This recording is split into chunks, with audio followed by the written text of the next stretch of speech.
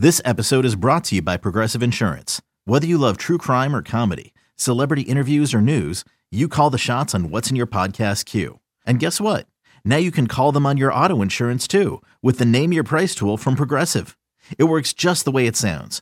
You tell Progressive how much you want to pay for car insurance, and they'll show you coverage options that fit your budget. Get your quote today at Progressive.com to join the over 28 million drivers who trust Progressive. Progressive Casualty Insurance Company and Affiliates. Price and coverage match limited by state law.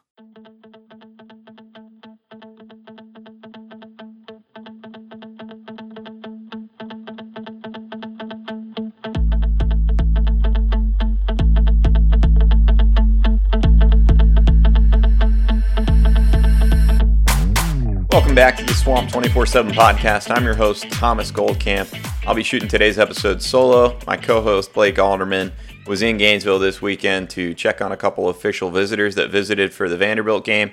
And as you guys know, the official visitors tend to stay on campus until Sunday before they fly out or drive out, however they're doing it. So Blake wanted to remain on campus today to catch a couple of those guys as they leave their official visits, and he'll have updates on those guys at swamp247.com. So be sure to visit the site today. Check out those updates on recruiting from a homecoming game that Florida managed to win 42-0. Maybe not quite as impressive a showing as many Florida fans had hoped to see. But we'll get into that, and we'll talk about that on today's show. I do want to say one thing real quick. I may have to dip out momentarily. My dog had a double tooth extraction about 3 weeks ago, and one of the suture areas is not quite healing up right. So I dropped her off this morning, waiting for the vet to call me back. So if I do have to temporarily pause in the middle of the episode, I do apologize for that. But, you know, for those of you that are listening on iTunes, Stitcher, Spotify, whatever, YouTube, it'll probably be edited mostly out by the time you get to it. So anyway, let's get to the Florida Vanderbilt game. I want to say, first and foremost, I think I probably made a little bit of a mistake last week following the Kentucky game on the podcast. I think having had time to kind of reflect on it now, I think I was a little bit overreactionary in terms of picking up a second loss for Florida. I know a lot of people going into that Kentucky game circled that as a game that could potentially be tricky for Florida. Obviously, I was not one of those people. And I think that was part of the reason my reaction focused a lot more big picture, kind of narrative of the program, where things are headed under Dan Mullen, why the loss was concerning from the standpoint that, you know, trajectory-wise, it looks like maybe Florida has kind of topped out or leveled out on its trajectory instead of continuing to climb past that New Year's Six level. But I do think there's not that there's not merits to what I was saying last week, but I do think it's important to not just take a big picture view, but also to look at kind of the actual game itself. And not to say we didn't do that some against Kentucky in terms of the breakdowns. Obviously, a lot of that boiled down to penalties. But I think now that Florida has two losses, now that they're in kind of that position where, you know, Georgia has even taken care of Auburn at this point, one of the tougher teams left on their schedule, it's less of a foregone conclusion that the SEC East is going to Georgia at this point. I think that's a fairly safe assumption, or if not Georgia, then Kentucky. I mean, Kentucky knocked off LSU last night, and they're still unbeaten in league play. So, you know, Florida, for all intents and purposes, is probably out of the SEC East race, and so from a big picture standpoint, we weren't wrong on any of that. But you don't want to get to a point where you're in early October and you're kind of writing off the season entirely. And obviously, we wouldn't want the Florida Gators to do that. Fans wouldn't want them to do that, and you know, certainly anybody that's invested in this program and kind of pulling for this program is going to be there the rest of the season to see how kind of things play out the rest of the way. And so I think it's important for us to not ignore the big picture context of where things are at in year four, but make sure that we are talking kind of on a week-to-week basis, seeing what, you know, maybe are things that can be improved week to week, kind of get a handle on who this Florida team is for 2021, and then also apply that to going forward in terms of, you know, here's the things that we can build on, here's the things that need to be fixed either via recruiting, via staff changes, whatever it may be. But very much let's kind of refocus and take the look at each individual game. And so I want to go back and clarify, kind of relook through some of these things in the lens of the Vanderbilt game. And I think first and foremost, this probably just isn't Dan Mullen's most talented team at Florida. And I think if you told a lot of people that before the season, they'd probably agree with you. You know, a lot of people looked at Kyle Trask leaving, Kyle Pitts leaving, Kadarius Toney leaving, and said, hey, we're going to have a little bit of a rebuild probably here in year 4 under Dan Mullen. I think when you looked at it, this was probably the in-between year from, Emory Jones gets that transition to the starting quarterback, and either he's really clicking by the end of the year and you feel really good going into 2022, or, he doesn't play as well, Anthony Richardson takes over, and so you're building with not so much a first-year starter at quarterback. I think that was kind of the thinking. And for Florida to be here at 4-2 now, they're not probably too far off of that expectation. Again, I do think the concern that it spirals into more of a worst-case scenario than a lot of fans saw before the season is still there. But bottom line is this isn't Dan Mullen's most talented team. So how does this team kind of progress forward, fix the issues that they have on a week-to-week basis, and where does that leave them going forward? We'll talk about that. I think a lot of that probably does start with QB. When you talk about a rebuilding year, 9 times out of 10, when you do that, it's because you're replacing a starting quarterback or you have so many losses on one side of the ball that you can expect a step back. And, I think there's times that Emory Jones has done things really well. I think there's times he hasn't done things well. But you're seeing that step back a little bit, especially with, some other areas of the team that maybe aren't real strengths. And I think, to me, what you see, especially in games like this Vanderbilt game, is it's almost a microcosm of that, right? Where last year Florida had an offense that could power them through a lot of mistakes, a lot of areas on the team that were weak elsewhere. And you saw that even with the defense. Now, last year's offense wasn't able to fully overcome that. And I don't know that this year's Florida team has a weakness as big as last year's defense. I think the defense this year has been much improved. We'll talk about that some on this episode of the podcast. But the bottom line is they don't necessarily have that top-notch unit like the offense was last year to push them over the top. And so some of what you're seeing is some of these inconsistencies even game to game, right? You go through the first 2 games of the season and Florida's defense kind of looks like the same old. Missed tackles really hampering. The defense kind of gives up a lot against FAU and USF, and you're sitting here thinking, let's be honest. We were talking about even on this show that maybe the defense hasn't come along far enough. Ultimately, that decision to retain Todd Grantham was going to fall on Dan Mullen. Well, guess what? The defense started off kind of shaky. Now they're looking like maybe a more improved unit. The O-line, on the other hand, started off kind of mauling teams through the early part of the season, even probably through that Alabama and Tennessee game. But they're starting to get banged up, and now you're seeing some of the preseason concerns of depth coming into play. And I thought in this Vanderbilt game, if there was one thing you'd circle as kind of a big concern going forward, it's the O-line. Richard Gurage did not play at left tackle. I thought Michael Tarquin had done a really, really good job on the right side filling in the last week or two, but I didn't think he handled the switch to left tackle quite as well. It was to the point that at least somebody else in the UF media corps felt the same way because they asked Dan Mullen about it, and he said after the game he's going to have to see the tape. I'll be honest with you, I have yet to rewatch the game. So I also don't know. That's kind of an initial impression for me. But I felt like you started to see Florida's depth on the offensive line exposed a little bit more. Kingsley went down again at center in this week. That's 2 games now that he's been in and out of. So Richie Leonard gets some run. To me, that's kind of the cutoff that I've identified on the offensive line. You didn't know quite how deep Florida was going into the season. The fact that Josh Braun, the fact that Michael Tarquin didn't really push a Stuart Reese or a Jean Delance for their starting job was where some of the concerns popped in going into the season with the O-line. After the Tennessee game, I thought you were probably about 7 deep, and you felt comfortable with that. Your O-line may not be quite as dominant as it was in the first 4 weeks, but you can still get by with Josh Braun and Michael Tarquin having a start if that's the case. I think that line, though, ends probably at 7, at least for now. I don't think Richie Leonard is going to be quite ready to handle a starting role at center. And so I think you're starting to see the O-line emerge now as a bit of a potential problem spot for Florida. When you couple that with the concerns that we have at quarterback, which I think are valid, you couple that with at least not knowing if you have kind of elite talent at receiver. Jacob Copeland, I think a lot of people thought he'd have more of a breakout year, hasn't really materialized. Justin Shorter's been incredibly quiet for a former 5-star prospect who is his size, has his kind of length and athleticism. Trent Whittemore has had some ups and downs, some really good plays I thought in that Vanderbilt game. And, you have some guys that can make plays. I think the question mark is whether or not you have those elite types like Kyle Pitts, like Kadarius Toney, those real game breakers. And so when you talk about having so many different areas of the team that, maybe they're not real liabilities, but they're not necessarily pure strengths either, that's where you see Florida start to kind of get back into this inconsistent approach. And I think that's one of the biggest things you see with this Florida team so far.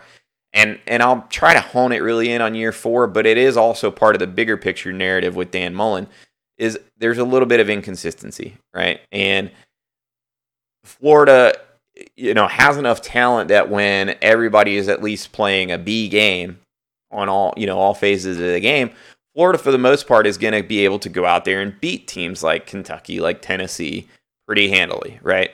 The big question is what happens if it's getting B games against super quality opponents like Alabama. I think you can probably make the argument, against the Alabamas and Georgias this year that B game may not be enough, that Florida needs its A game in those matchups against the elite talents to really be able to pull things off. And furthermore, if Florida's not getting a B game against some of these kind of middle tier teams, and that's unfair to Kentucky to still lump them in there. I'm still TBD a little bit on how good Kentucky is. So I'm probably selling them a little bit short, throwing them into that mix. But you really need things to go pretty wrong to lose those kind of games. And you can look back to last week and know that that's true against Kentucky. I mean, you needed 15 penalties. You needed a blocked field goal. There was a lot that had to go wrong. But in years where Florida doesn't necessarily have that overpowering strength like last year's offense, this is probably who you're going to be unless some things change with the program bigger picture. And I want to give a shout out to a guy that I've been following for years on Twitter. I believe he goes by Year 2 on Twitter. David Wunderlich is the guy's name. He's an excellent blogger, often provides a ton of really, really good insights that I think sometimes even the beat guys just don't even hold a candle to this guy. Very, very infrequently overreacts and does a great job putting the context of the bigger picture in with the individual games.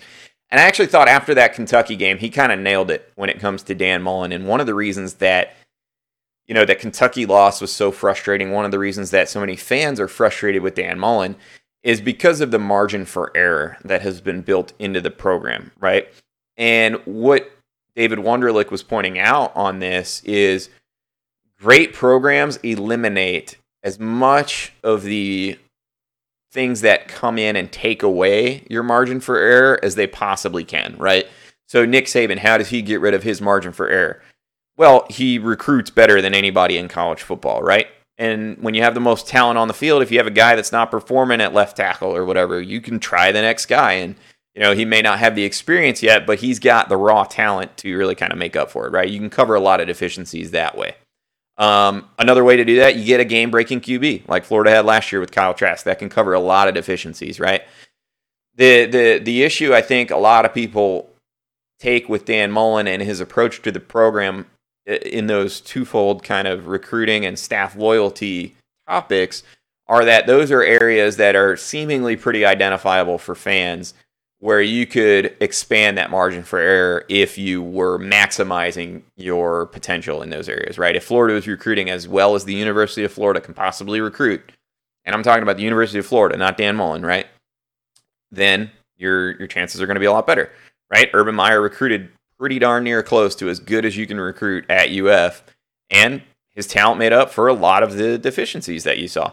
Dan Mullen's not going to be able to recruit to that level, but I think a lot of people feel Dan Mullen could still recruit better, that Dan Mullen could still pull in an assistant or two that could help him on the recruiting trail, maybe at the expense of a little bit of a development. But I think a lot of people are feeling that Florida isn't quite hitting that, min-max balance within the program. And I thought David Wunderlich, I'm just going to go ahead and encourage you guys to go try to find that piece and read it.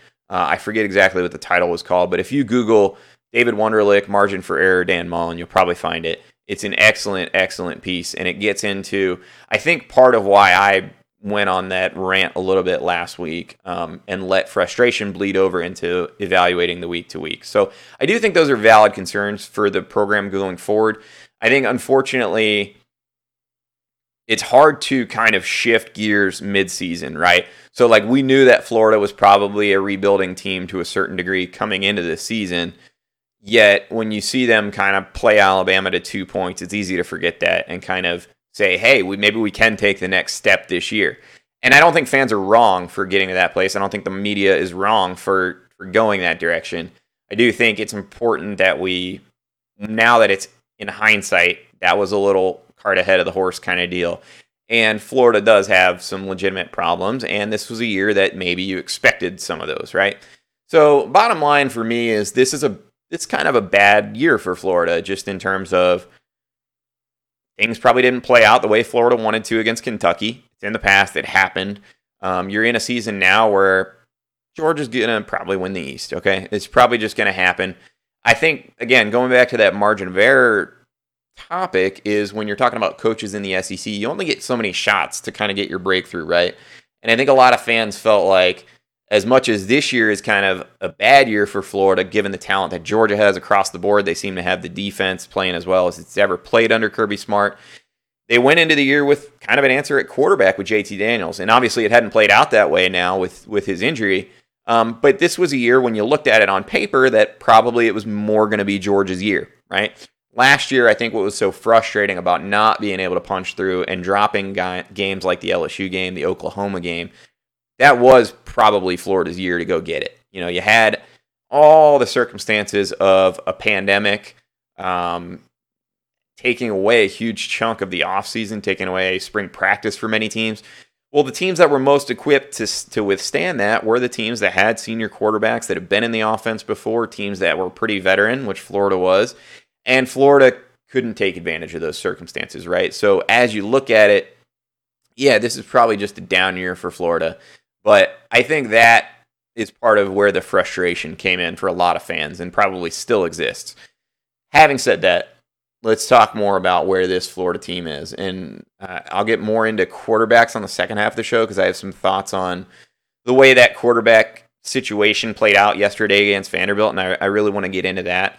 But I think first off, you know, it would be disingenuous to act like the defense hasn't really improved for Florida. Now, again, back to the kind of Jekyll and Hyde part of Florida. In the first half against Vanderbilt, that defense looked really shaky at points, right? They gave up 144 yards. Vanderbilt kind of moved the ball at different times.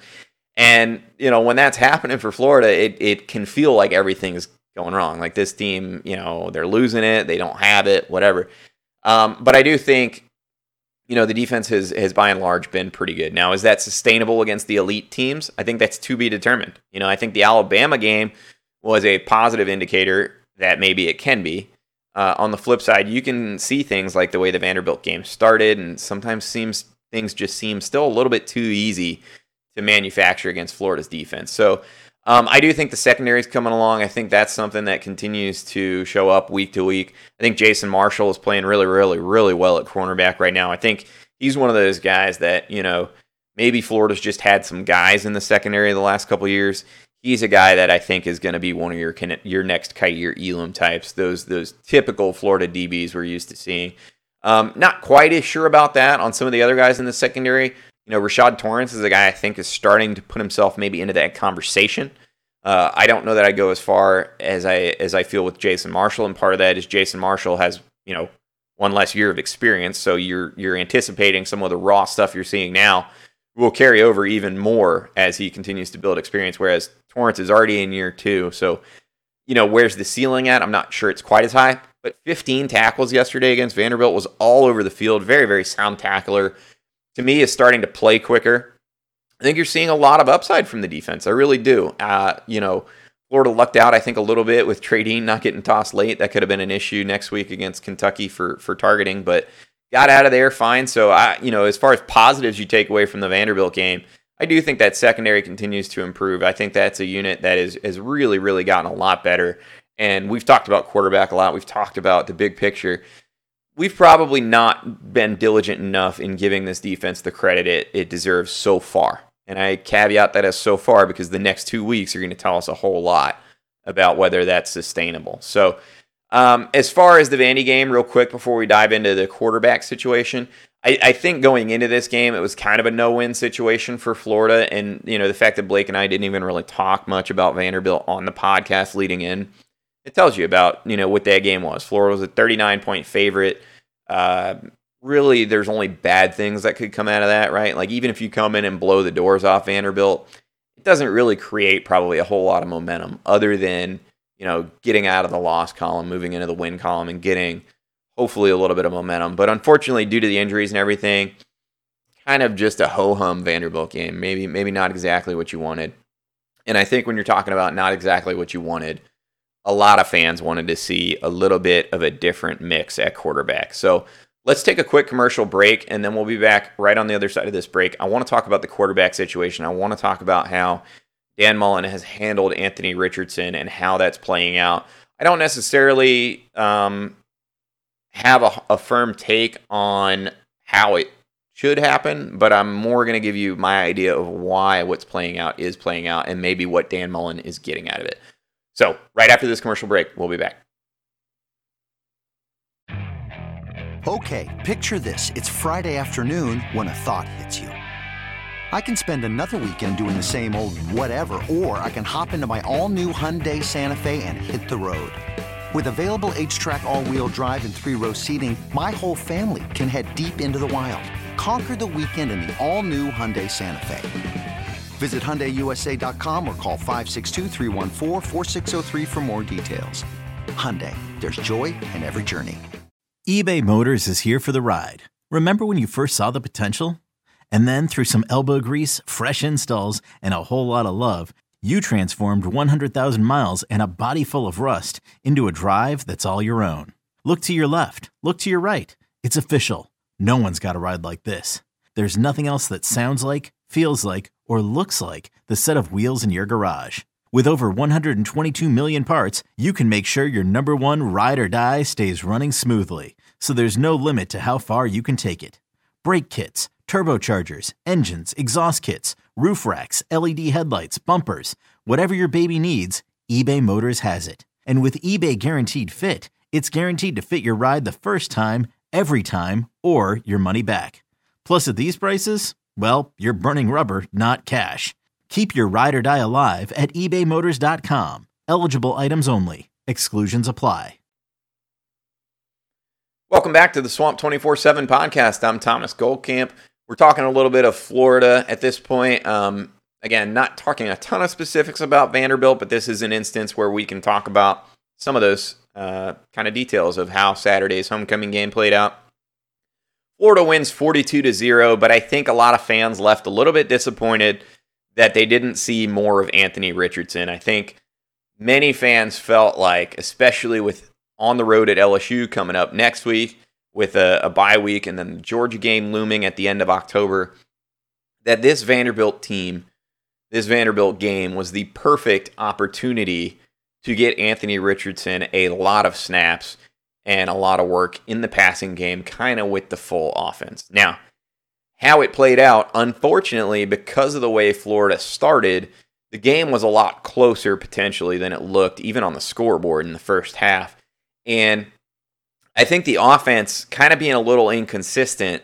Florida comes out, I think they scored touchdowns on their opening 2 drives, and then the offense kind of sputtered a little bit. Anthony Richardson checks in with his 3rd drive, unfortunately, tries to force a pass on his first throws, is hit as he throws and intercepted, comes back in, the next drive goes 3 and out.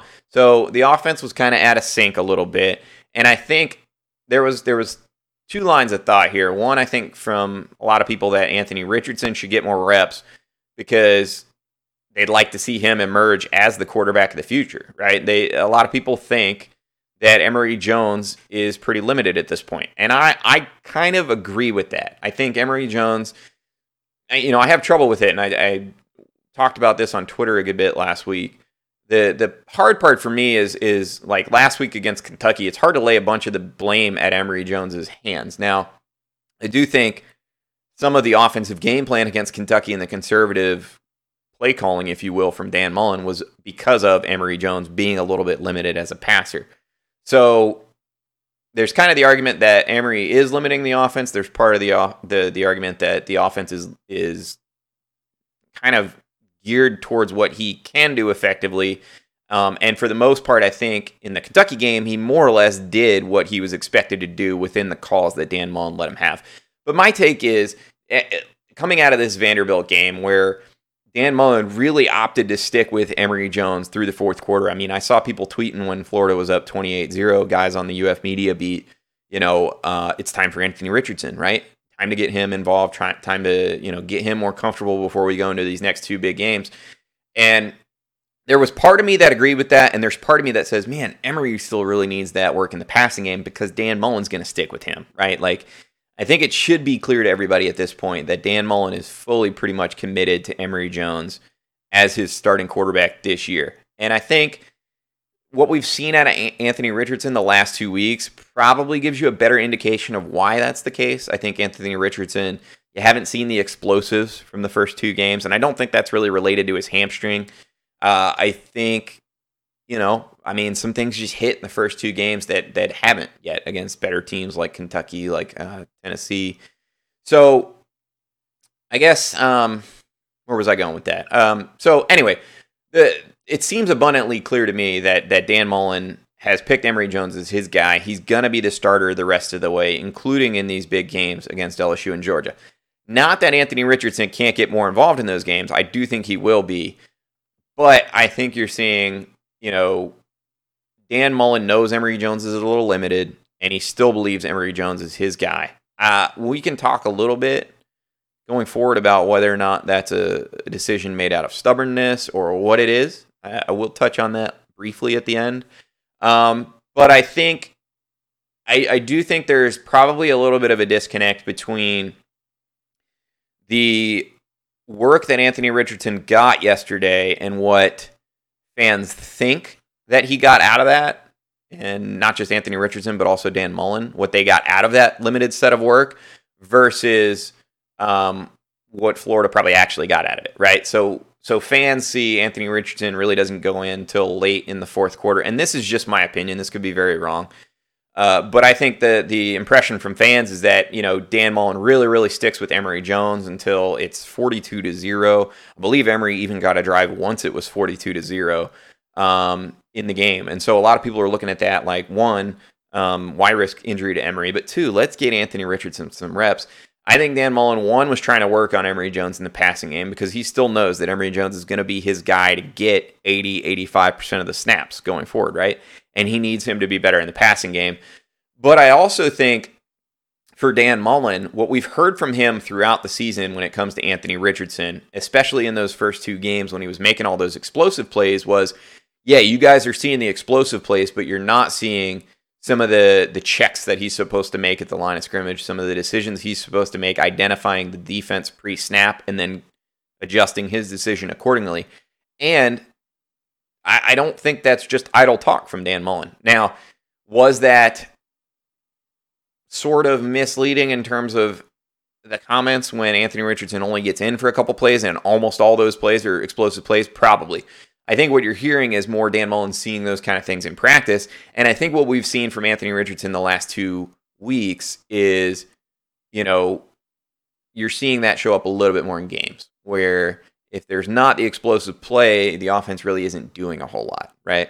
And that's the concern. I think that that's probably what Dan Mullen's seen all along. And I think for Dan Mullen, that part of evaluating pre-snap, of diagnosing the defense and making those right checks, to me probably are more important and tell him more important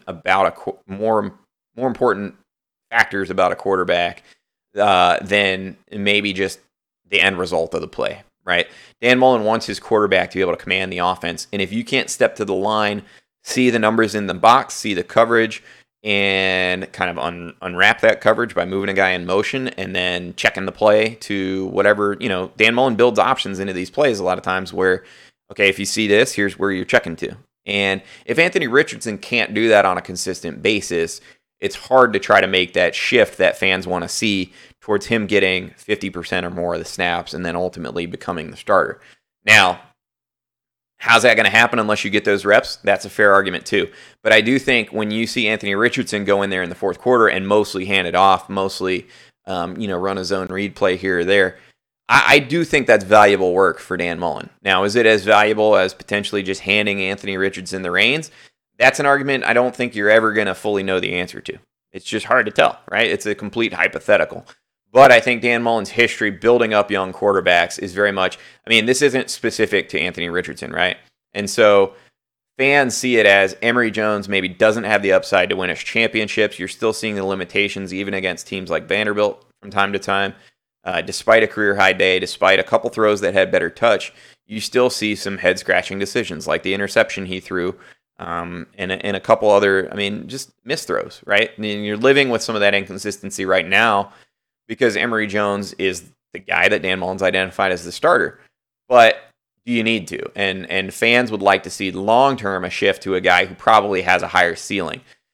But I think in the interim, if they can't control that offense, Dan Mullen's just not going to make that switch. And so where we're at right now with 2021 Florida is Dan Mullen's going to do the exact same thing that he did with Emory Jones, right? Emory Jones, when he was the backup for Kyle Trask, there wasn't the dynamic of, could Emory Jones potentially emerge as the starter because nobody had questions about Kyle Trask's ceiling, right? Kyle Trask was playing at a super high level. But even doing that, and even in games where Florida had leads and Emory Jones came in as the backup, you saw a lot of the similar stuff. Why won't he let Emory throw? Why is he just running up there and doing the, handing the ball off or running zone read? I think it's exactly what we just talked about is those pre-snap checks, those pre-snap reads for a quarterback are so important to Dan Mullen in feeling like he can trust the quarterback, right? And you're seeing it now. Emory Jones has gotten much, much better at that. And you can point to examples. I can't point to as many, but there's usually 2 to 3 I can point to within a game where I'm able to count up, okay, Kentucky's only got 5 in the box here. Florida's got a numbers advantage, and you'll see Emory walk up to the line, check it, and they'll run into the advantageous situation. Those are the kind of things, in my opinion, that most likely aren't happening enough with Anthony Richardson. That's why you're not seeing him get more run. But I do think those are things he's being evaluated on in that fourth quarter against Vanderbilt when a lot of fans think, Florida's just trying to run out the clock and they're not giving him a real look. Now, because of Dan Mullen's personality, I know some people believe there's an element of stubbornness to it, and they'll point to the unwillingness or the slowness of changing the approach in recruiting. They'll point to the staff loyalty and sticking with guys like Todd Grantham, when a lot of people wouldn't. And they'll point to that and say, well, Dan Mullen is a little bit stubborn on this quarterback thing, wants to prove that he's the QB whisperer and, can make Emory Jones into a winning quarterback, a championship quarterback. I really don't think that's the case. I really don't. At least I don't think that's would Dan Mullen like that to happen? Absolutely. Sure. 100%. Dan Mullen obviously wants all his quarterbacks to be successful. Is he wanting that at the expense of Florida potentially maximizing its on-field results? Come on, guys. I really don't believe that. I understand that Dan Mullen can rub people the wrong way sometimes, but I truly do believe, and I said this last week, it's hard for me to question Dan Mullen when it comes to quarterbacks, and that's not that he can't make a mistake. I don't believe he's infallible, but I do think when you look at his track record, I think you can explain what's happening now with Emory Jones and Anthony Richardson when you evaluate what are Dan Mullen's primary objectives with developing the quarterback position, right? Number one, I think, or 1A, 1B in that, you don't want a quarterback to lose confidence. And Dan Mullen has repeatedly said throughout the years, he likes to give guys a little bit at a time, little bit, stuff they know that they've seen in practice that they can handle, and they only very slightly will push past that in games to get them in a comfortable spot, right? They're not going to try to, with a redshirt freshman quarterback, put them in a situation where things could unravel. Now, the weird part is Anthony Richardson, I think after those first 2 games, was extremely confident. So confidence probably not a huge factor there, but this is just the way Dan Mullen develops quarterbacks. And I think even though it seems like Anthony Richardson wasn't necessarily given a lot to be evaluated on, I think there was a lot of important work he did. I do plan to ask Dan Mullen about this on Monday, about whether or not, that's kind of what's going into it, how much he can really evaluate from what Richardson got. But I do think that's what you're seeing. I think this 2021 Florida team, where I probably have issue with the way the quarterback situation is being handled, is somewhat more semantics than anything, right? I think a lot of Florida fans want to see Anthony Richardson become the guy, shift to him, even if not as the full-time starter, as a guy that's getting closer to 50% of the reps at quarterback. For me, if you think Emory Jones is the guy that's going to operate the offense the best, run the offense the best, I don't have a problem with him being the starter. What I do have a problem with is Anthony Richardson not getting more than, a couple snaps a game, right? And I'm talking about this guy is such a good athlete that if you put him out at receiver, in my opinion, just athlete-wise, he may be one of your top 3 playmakers at receiver right now, right? As a runner, he's an extremely difficult to bring down runner. So as a pure athlete, Florida's at the point now where it's at 4-2. The SEC East probably really isn't on the line, right? So, yes, you have to worry about having a competent backup QB available, but this isn't like a championship season goes in the tank if, you're playing Anthony Richardson as more of a skill guy than a quarterback along with Emory Jones and one of them gets hurt, right? Not ideal, but to me, the concerns about protecting the quarterback, the backup quarterback, whatever, to me, that's an invalid concern at this point. I wouldn't be worried about it. And Anthony Richardson's such a good athlete. To me, he's got to be on the field, right? So, however those snaps happen, whether or not they're at quarterback and shifting to more of a 50% split for Richardson at quarterback, I don't think that's going to happen. But I think you can get Anthony Richardson more involved without doing that. And I think it would be helpful to the offense. I think it would be helpful to the chemistry of the team at this point. I think you do have to worry about where Anthony Richardson's head's at. And I think he's a local guy. I think he's very bought into the team concept. And I think you can listen to his comments from the first few weeks about supporting Emory when he was kind of, going through it to feel like, Florida's got some really quality guys on its team. But Emory Jones did say after the game, he went up to Anthony Richardson in the locker room, gave him a big hug, said, "Hey, man, I've been there. I know what you're going through, where the fans want to see you more. You feel like you're not getting a whole lot. But there's a method to this, right? And I went through it, and it's not easy, but you will get to the place you want to be." Emory Jones told us that after the game, that he had that conversation with Anthony Richardson. And so I think, as long as Dan Mullen has a good pulse on that and is continuing to keep Anthony Richardson in the loop, I think so long as you don't risk a transfer there, I don't think there's any real issue with the way that Florida's trying to build it up. I just think they need to get Anthony Richardson more involved. If you don't want to play him at quarterback in your Dan Mullen, that's fine. That's fine. Don't put him in there. But you can run him in there as a slot receiver, a gadget guy. I don't care what it is. Build some stuff in there for Anthony Richardson the next 2 weeks so that he's playing a minimum of 10 to 15 non-garbage time snaps. And really, I'd like to see it closer to 20. Because I'll be honest with you, Florida's got a lot of guys at receiver. I don't see a whole lot of difference makers. Pull one of those guys off the field and work Anthony Richardson in. Figure something out. You can't tell me that Florida hasn't built some stuff specifically in for him, specifically for these bigger games. I mean, you look at what Emory Jones did as a freshman in 2018 against Georgia. They built in some wrinkles off him. He got a deep throw and took advantage against Georgia. So I'm sure that Florida's been working on some of that for Anthony Richardson.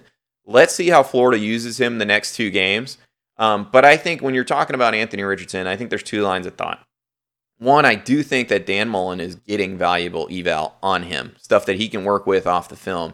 But I don't think fans are wrong for wanting to see him more. And I don't think that necessarily needs to come at quarterback. So that's my 2 cents. I think Emory Jones is 100% the guy the rest of the way. And I think where I'm at right now with the quarterback situation and this Florida team is they're limited. I mean, that's just who they are. This is a bit of an off year for Florida. We thought it kind of coming into the year. We got a little bit ahead of ourselves after that Alabama game. But these next 2 weeks really can make or break the narrative, right? And we talked about the narrative a lot. The narrative does matter, right? And Florida may be a limited team. They may not win a whole lot of tangible things this year. New Year's 6 probably being the best you can hope for at this point. But you can continue to build and develop and iron out a lot of the areas on the team, continue to build the defensive depth I talked about so that maybe next year that can be a real strength. But the bottom line is I think Dan Mullen is handling this quarterback situation very similarly to almost every quarterback situation he's had. Fans want to see the backup quarterback, the guy that looks more explosive, looks like he has a higher ceiling. I think in the here and now, Dan Mullen doesn't see that as necessarily being a clear-cut answer to winning games this season, right? And we'll see how that plays out. We'll see where that leaves Florida at the end of year 4. But I think coming off this Vanderbilt game, I don't have nearly the level of angst that a lot of fans have. And I think part of that is because you never were likely to get a whole lot out of that game, right? You just weren't. And so now you head into these two games where you will be able to take some things away against LSU, against a Tigers team that's kind of has the potential to implode. I mean, they've got a coaching problem on their hands that the fan base is readily discussing. You're playing at noon in Baton Rouge, so you got a favorable time slot. Florida needs to go in and take care of business, and then you have the potential to potentially change the narrative of the bigger picture going into that Georgia game. But the bottom line is I thought Florida did what it needed to do against Vanderbilt. It wasn't a perfect result. I do think that Anthony Richardson, it would have been nice if they could have executed a little more cleanly early on, so he could have been involved more early. But that's kind of who Florida is right now, right? They're not a team that has an overwhelming strength in any one area. And if they did, it was the run game, the O-line, and that unit is now banged up. So I think you're going to see a Florida team that probably throughout the rest of the season has to probably scrap to win games. Well, the next 2 weeks are all about scrapping. They're all about trying to figure out a way to bring hopefully at least the B game across the board, if not better than that. You'll need better than that to beat Georgia. You can probably get away with a B-level performance against LSU, but you can't have any significant breakdowns like you had against Kentucky. The good news for Florida is they've had another week now. I think the emotions are probably a little bit more settled coming off that Kentucky loss. I know they are for me. It took me a little bit last week to kind of gather my thoughts. But I think Florida in year 4, you're probably not going to win a whole lot. These next 2 weeks, though, can tremendously alter the perception of where the program's at, and that is very important for recruiting. So we will talk about that on Thursday's episode of the podcast with Blake. He'll be back with me on Thursday. Again, he stayed behind in Gainesville. Well, not behind. I'm in Gainesville. But he's in Gainesville today, catching up with some of the official visitors from this weekend's homecoming weekend against Vanderbilt. So be sure to hit swamp247.com for recruiting updates on those official visitors. Blake will have all that today. We'll be going through the Vanderbilt game and rewatching it on a play-to-play basis. Today, I'll be breaking down my thoughts like I always do. So be sure to check out swamp247.com for that. We appreciate you guys tuning in. That will do it for today's episode of the Swamp 24/7 podcast. We'll see you on Thursday.